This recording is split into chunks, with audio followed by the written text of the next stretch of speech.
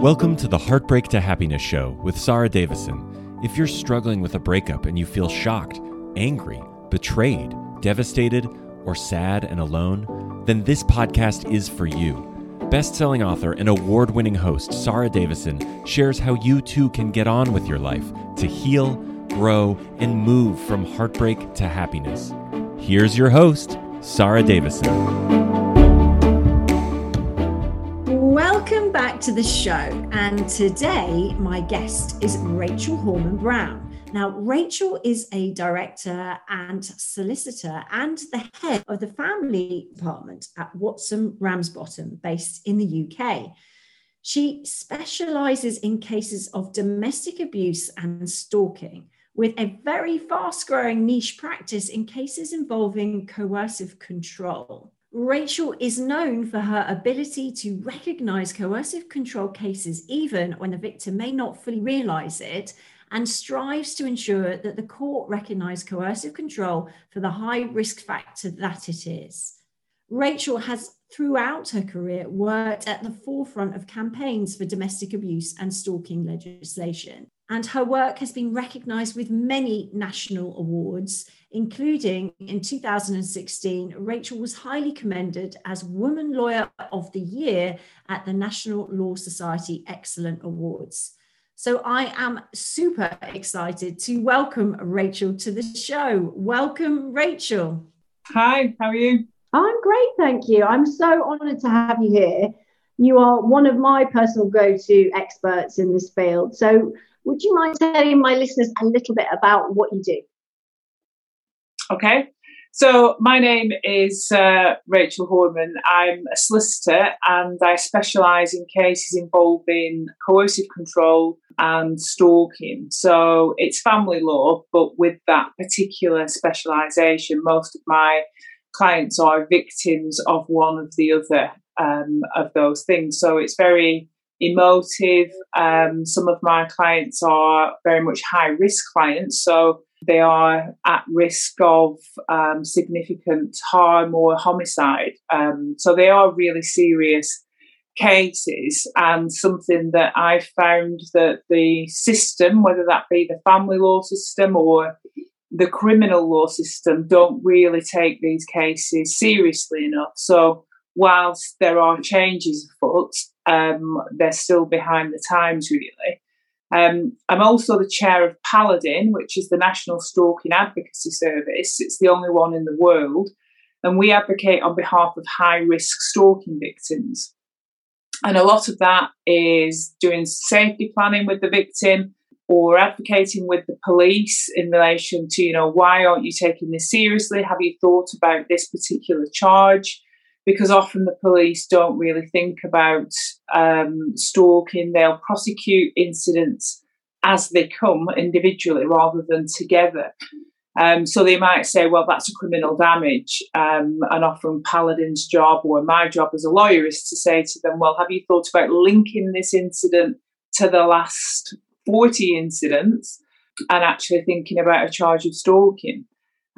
So that's really satisfying work for me, the charity side of it. And within that, we campaigned for the law of coercive control.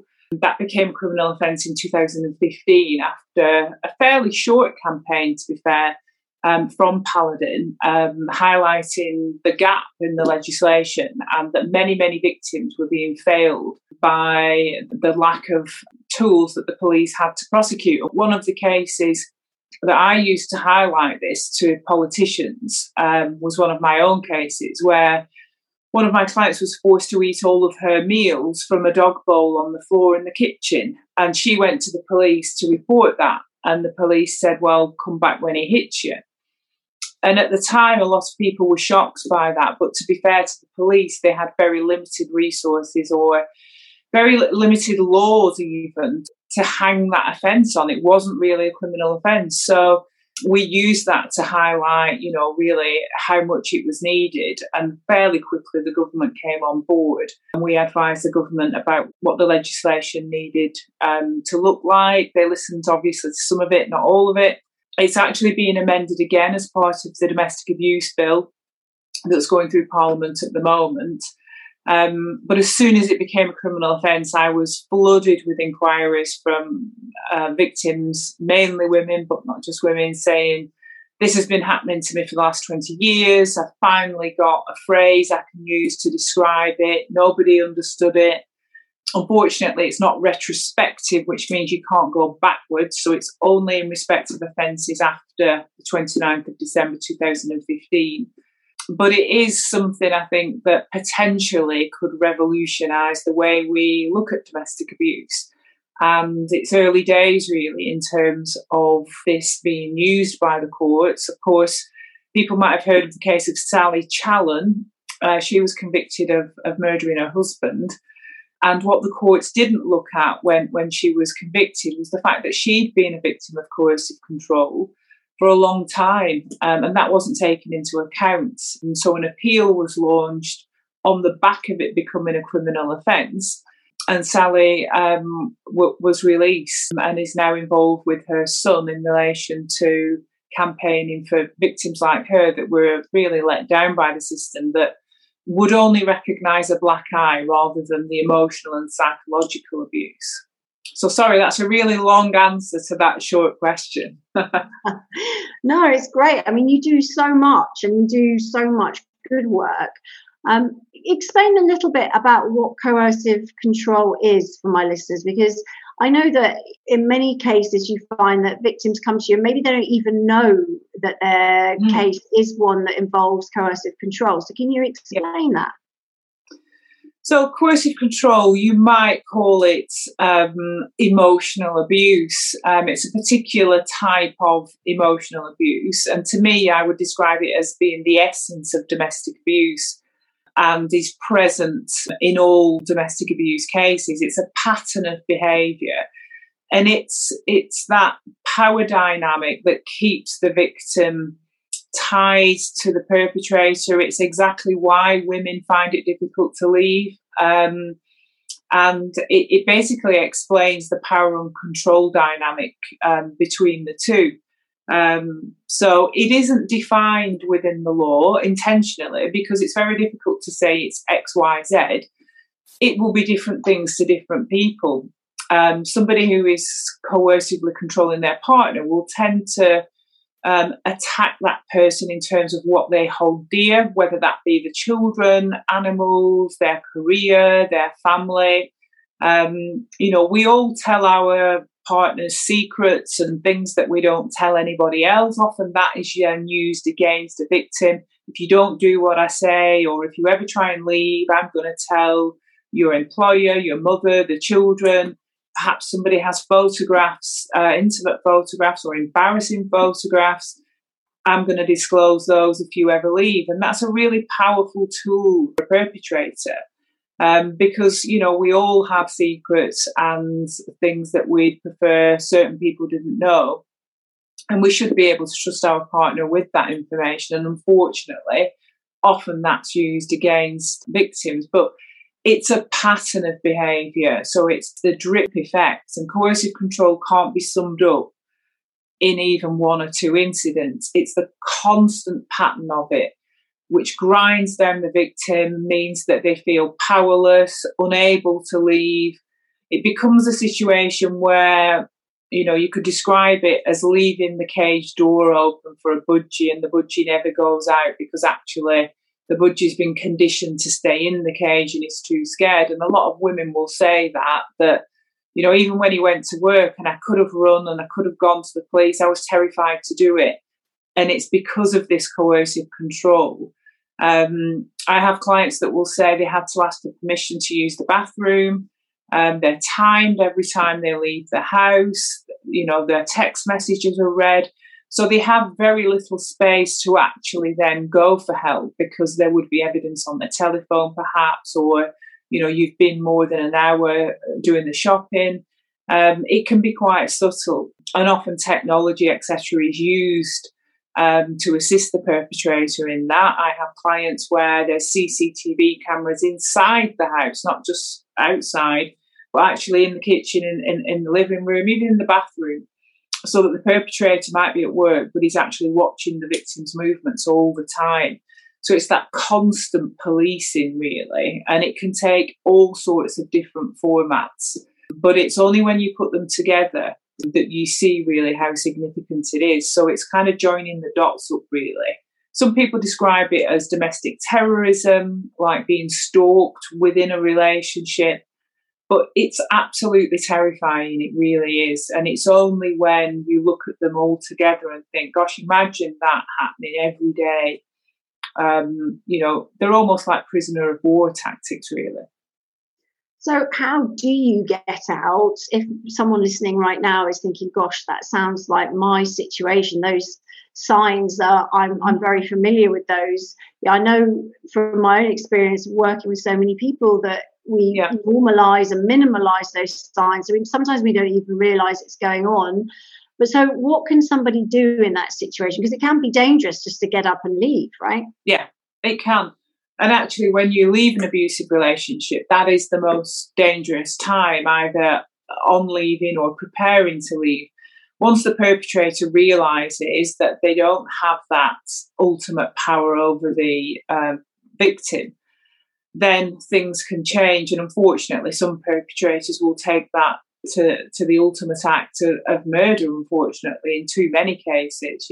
More than 2 women a week are being murdered by their partners or ex-partners. So, this is not scaremongering, this is reality, and lots more, are seriously injured by partners. So it is important that the victim is able to get out, but I think it's important that they get advice about it beforehand, ideally, and that it's a planned move with an expert who can help them plan, help them keep them safe when they've gone. Think about things of, do you need to communicate with the perpetrator? Does the perpetrator need to know your whereabouts, absolutely or vaguely or not at all? Do you need a court order, or actually will that make things worse? Sometimes the best advice I give to my clients is let's not go anywhere near a court. And that might sound strange from a lawyer, but sometimes that is the best advice. So it's really important, if the victim is able to get advice, and to plan that, that move, because it will be, the most significant move they make, and what they do sometimes can't be undone. So, the best advice obviously is make sure you take the children with you. If you have children, and again, that might sound odd, but many victims will say, well, I got out on my own and I was going to go back and get the children. I wanted to make sure everything was all sorted in the new house or whatever. And then they're never able to get back and get the children. So there are lots of things, some that I don't really want to discuss publicly, because obviously, perpetrators could see this. So there are some things that I'll only say privately to people about the tactic and, the safety planning aspects. But there are lots of different things that victims can do. But getting advice and just talking to somebody, don't feel as though when you pick up the phone that you're tied then and you have to leave. It might take you, some time to work it through in your mind and to make that decision final and to do it properly. Please pick up the phone and speak to somebody and start that journey. Yeah, really good advice. And reaching out to local domestic abuse charities like the Dash charity or Women's Aid or Save Lives. I mean, those charities can support through that kind of thing. And then divorcing a, shall we call them, difficult person is a very difficult. Yeah, well, I kind of figure they take enough significance on their own. So let's just shrink it down.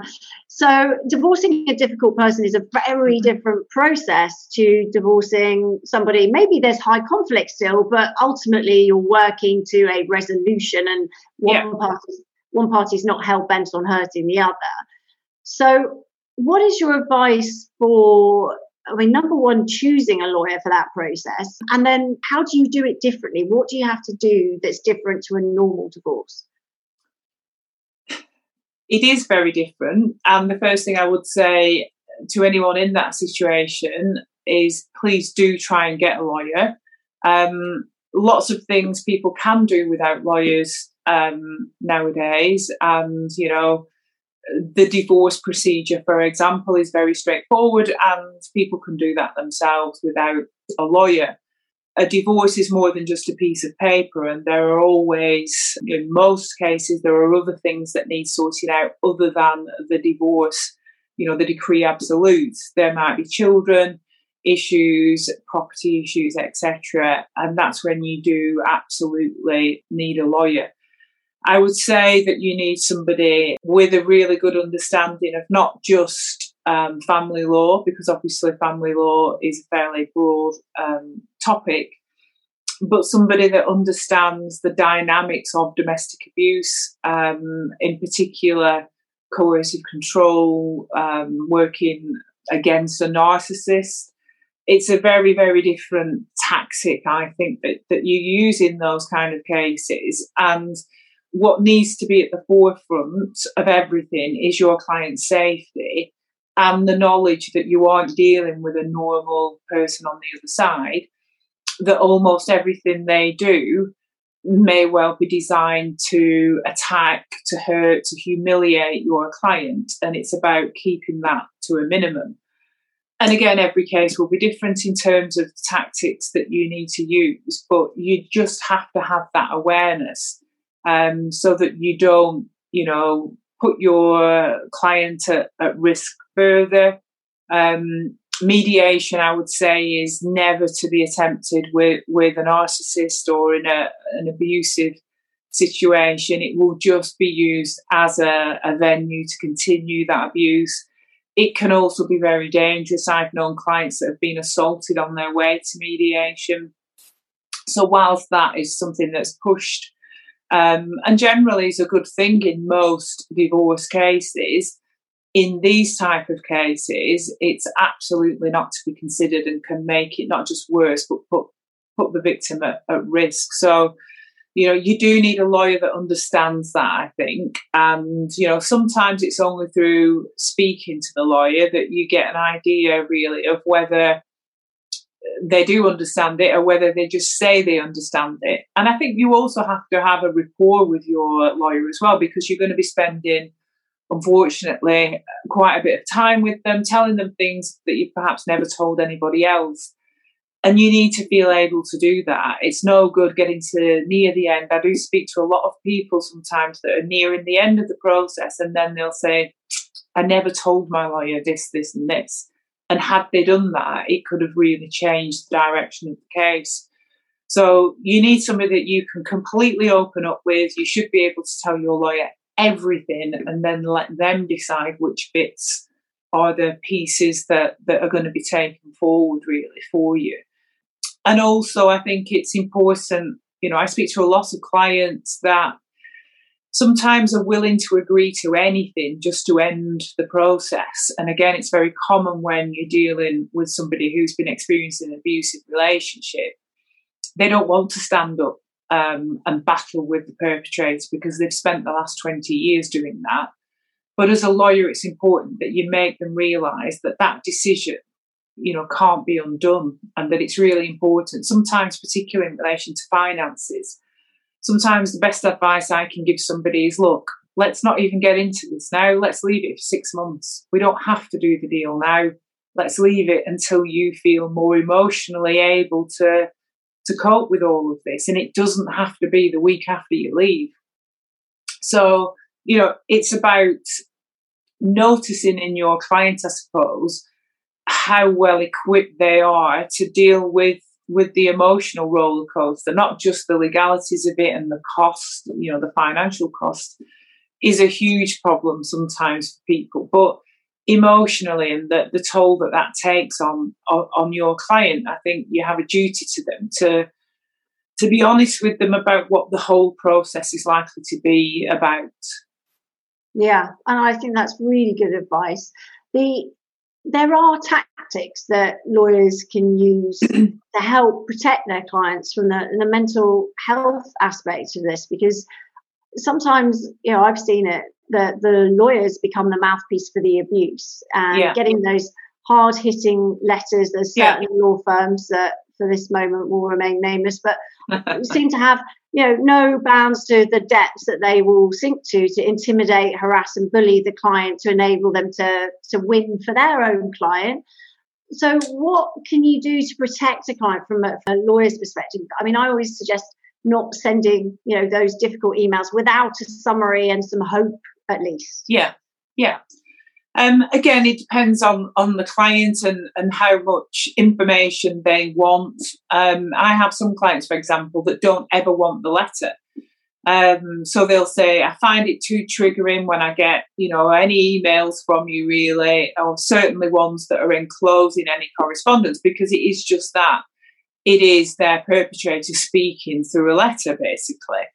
And sometimes the tone, the length, the amount of correspondence can be quite oppressive sometimes. So, I wouldn't be scared to point that out and to say, that there's no need for this volume of correspondence. It is oppressive. It is designed to cause my client distress, really, and we're not going to respond to all of these emails. But sometimes I will have clients where I will just say, I've had an email in, I can give you a ring about it if you like, and they will never see the emails because they just don't want to. And sometimes I will summarise it in an email myself, the gist of what they're saying, or ring them and just go through things. But very rarely would I ever read it word for word or anything like that, because it is just them being the puppet for the perpetrator, really, to continue that. And the letter can generally, a 7-page letter can generally be summarised into, very short, bite-sized pieces for the client. And I do think sometimes some lawyers write those letters to impress their clients who are, obviously paying them a lot of money. The cost of sending a 7-page letter, will be expensive, obviously.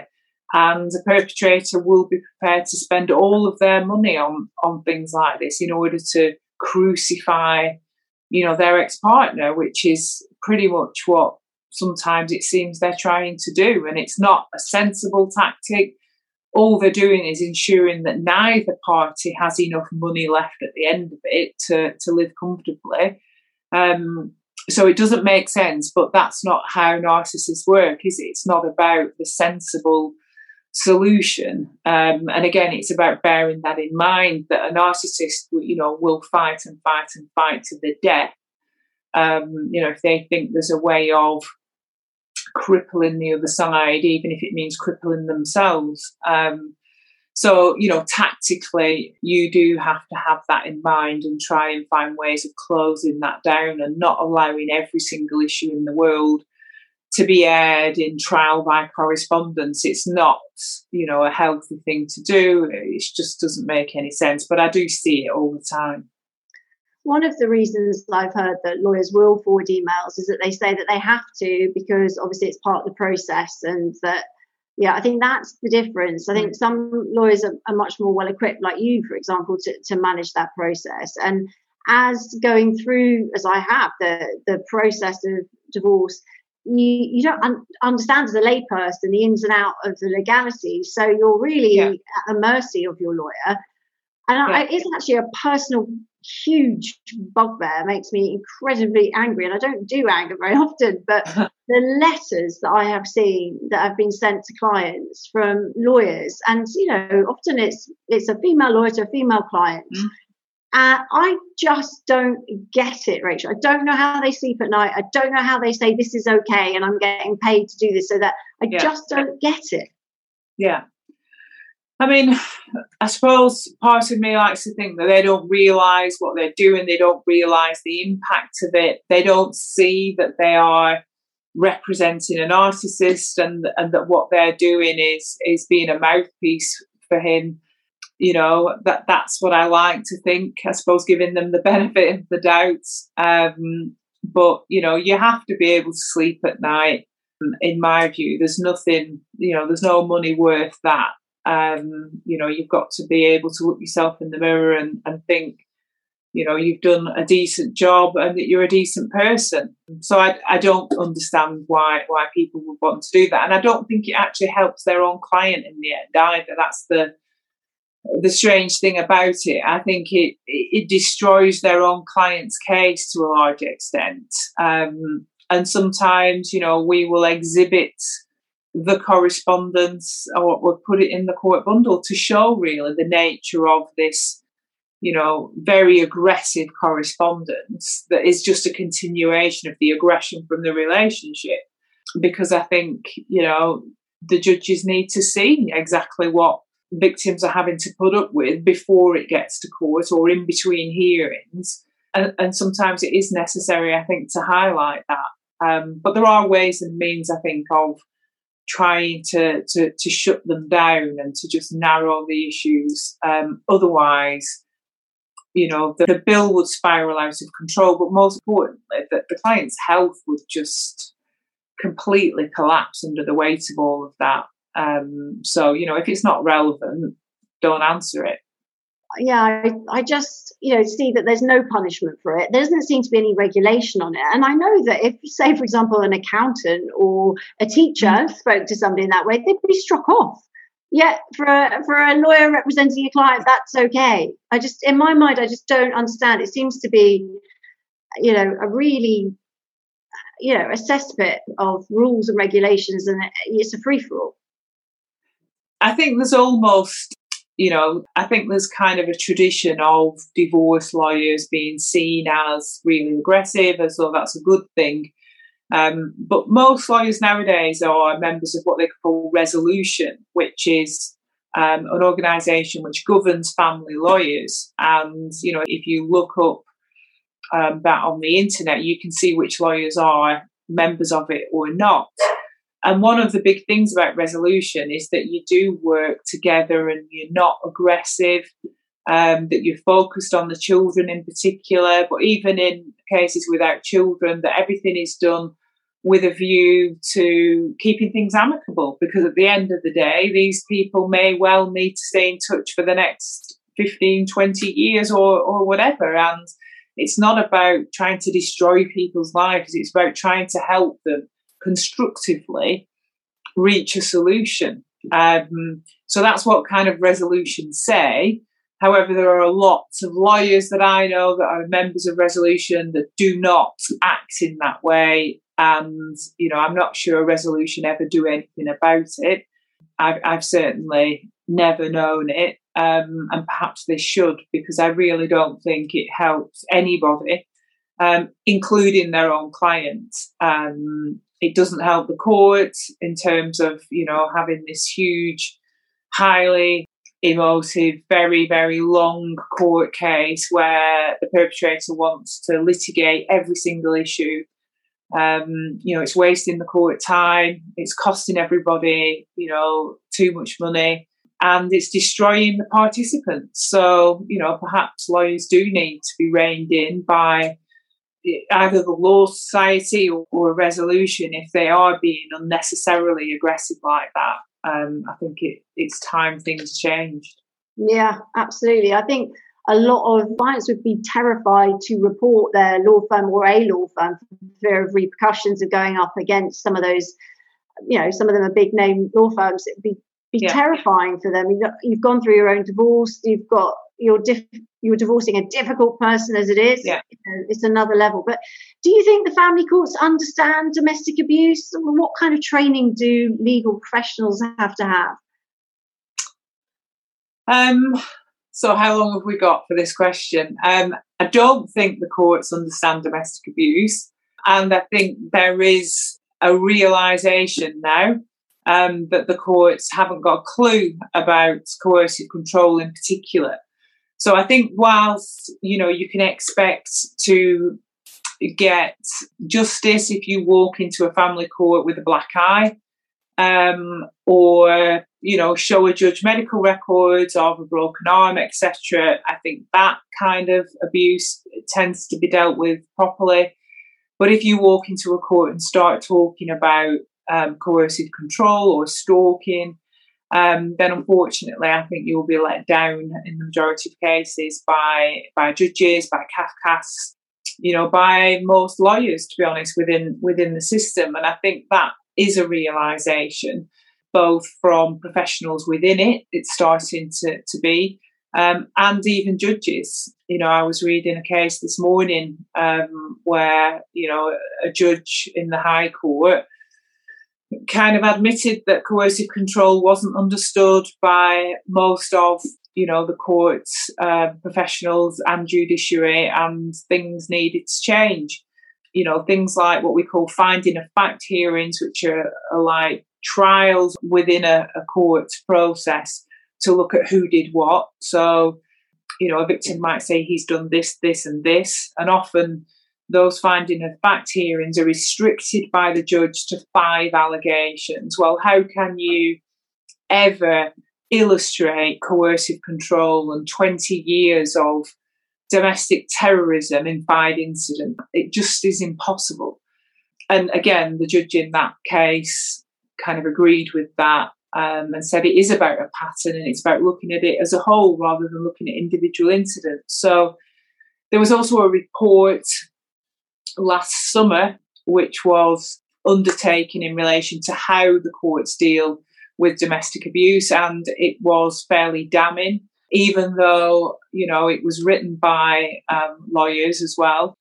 It was very critical of the way that domestic abuse, in particular coercive control, is dealt with. It was very critical of finding of fact hearings. So I do feel as though we are on the cusp of a change, and that, in the next probably 2 years, we won't have such a thing as finding of fact hearings. I think they will go. There is, within the domestic abuse bill, there was an amendment for compulsory training for family court members. And, that is something that's desperately needed. But it needs to be proper training. It needs to be intensive training, not just, yes, I can tick the box that I've, watched that webinar kind of thing. Within Resolution, for example, there's a domestic abuse specialism. And I know some of the people that have got that specialism that have never dealt with a domestic abuse case in their life, or not since they were a trainee solicitor. But it's a fairly easy accreditation to get. If you can research the law, you can pass that exam, and obviously lawyers can do that.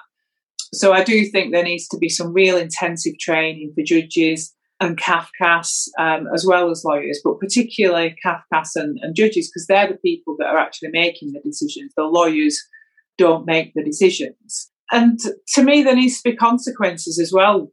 I think there's a big thing of people feeling failed in the family court. And being failed in the family court potentially means the children are therefore placed at risk by the family court, which is a really serious thing to happen. Yet we never really see any consequences for CAFCAS officers or judges. They are criticised by an appeal court perhaps, but many of domestic abuse cases never get to an appeal. Again, many victims can't afford to take it to an appeal. So, we're not really seeing the reality of it in the higher courts. But certainly I think there's a recognition. What I would say on the downside is that there is also a building kind of movement in relation to what they call parental alienation, which often is used, in my view, by abusive parents. So when a victim makes allegations about the other parent that, generally he has been abusive within the relationship, it seems to be the go-to strategy now that alleged perpetrator will then say, well, she's making this up, she's doing it maliciously, and she's trying to turn the children against me. When actually the children may be genuinely scared of their father for a good reason. So, I am concerned about that movement, and that's kind of seems to be going head on with recognition of domestic abuse and coercive control. So it's not, the battle isn't over by any means, but there does seem to be, the right sound being made from some quarters. So I've got my fingers crossed that the right thing will happen. I think a lot of it comes down to the actual experts that are appointed as well, and the whole system of appointing court experts. Really anybody could become a court expert. And, you know, they don't have to be good at what they do. And they could also have bias, even though in the court rules it says they should not be biased. There's no vetting process to ensure they're not. So obviously they can have a big bearing on a case, right?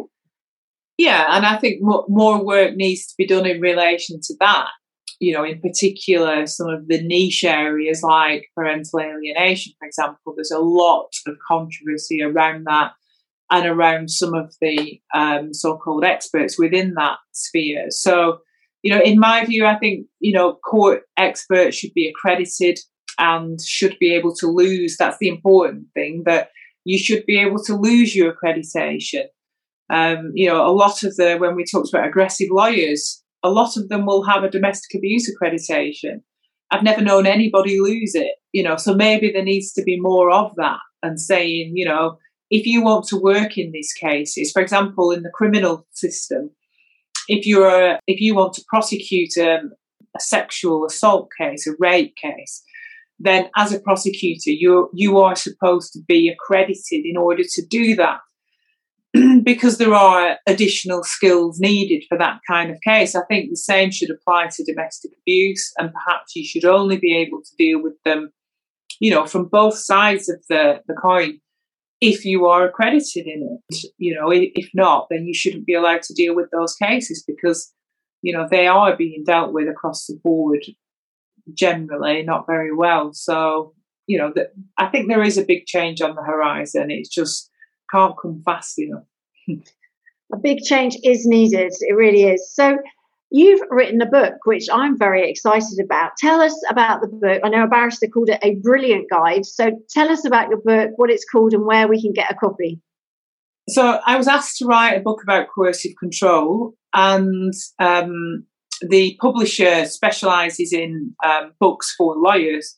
So the publisher asked me to write it for other lawyers. And I sat down and started putting some ideas together.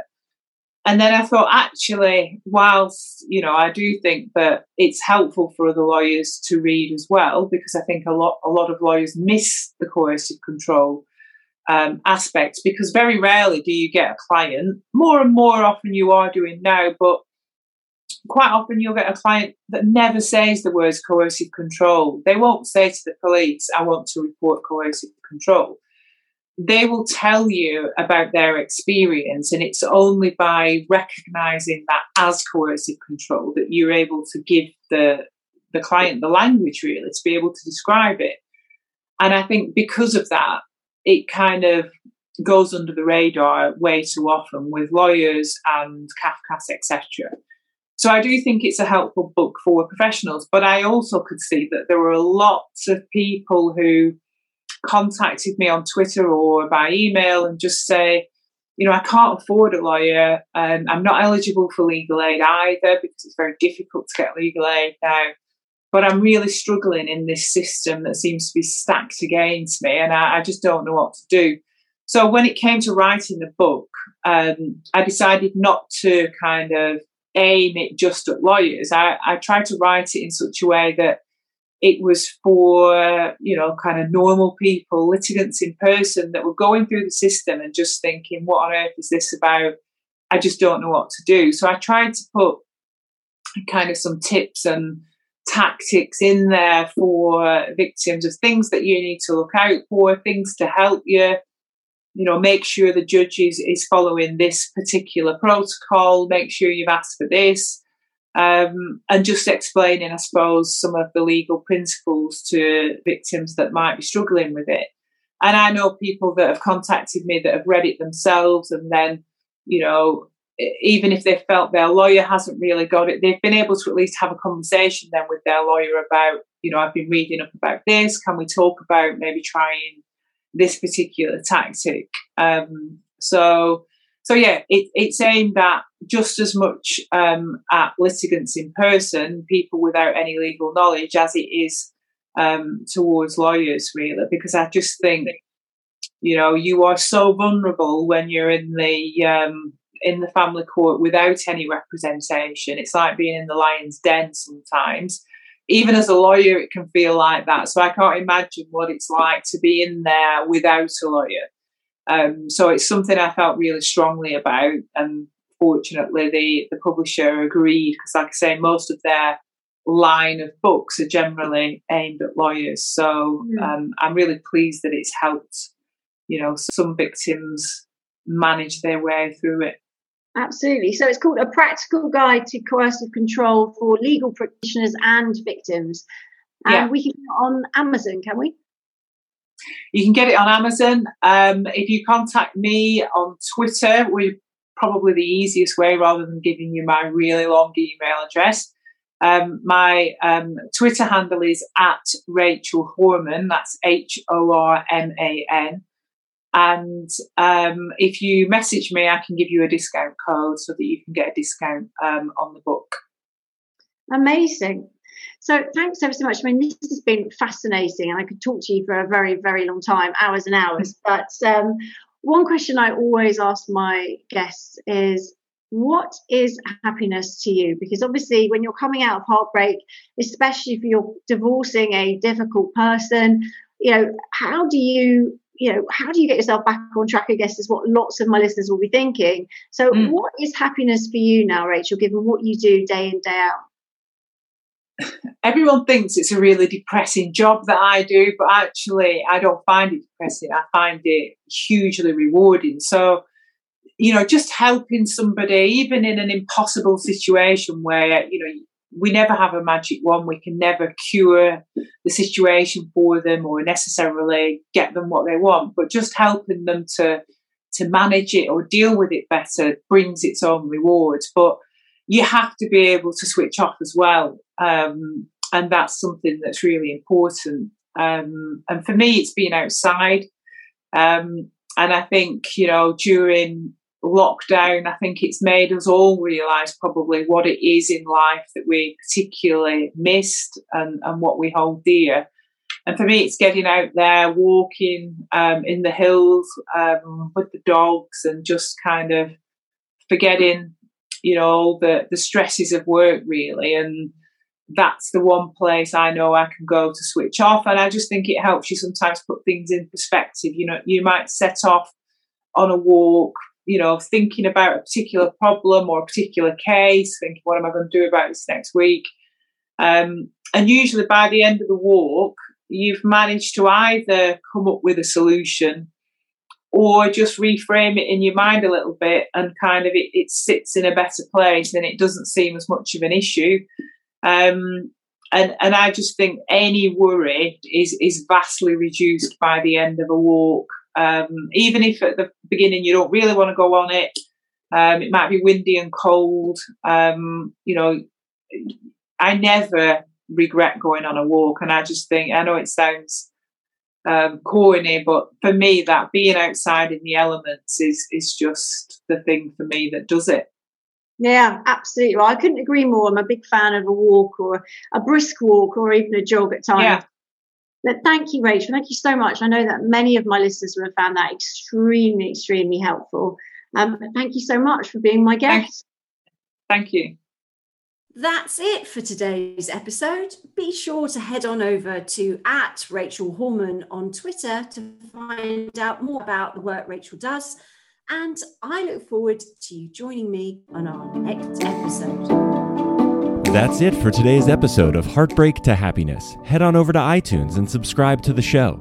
One lucky listener every single week that posts a review in iTunes will win the chance in the grand prize drawing to win a private VIP day, including exclusive one-on-one coaching with Sarah Davison herself. Be sure to head on over to heartbreaktohappinesspodcast.com and pick up a free copy of Sarah's gift. Then join us on the next episode.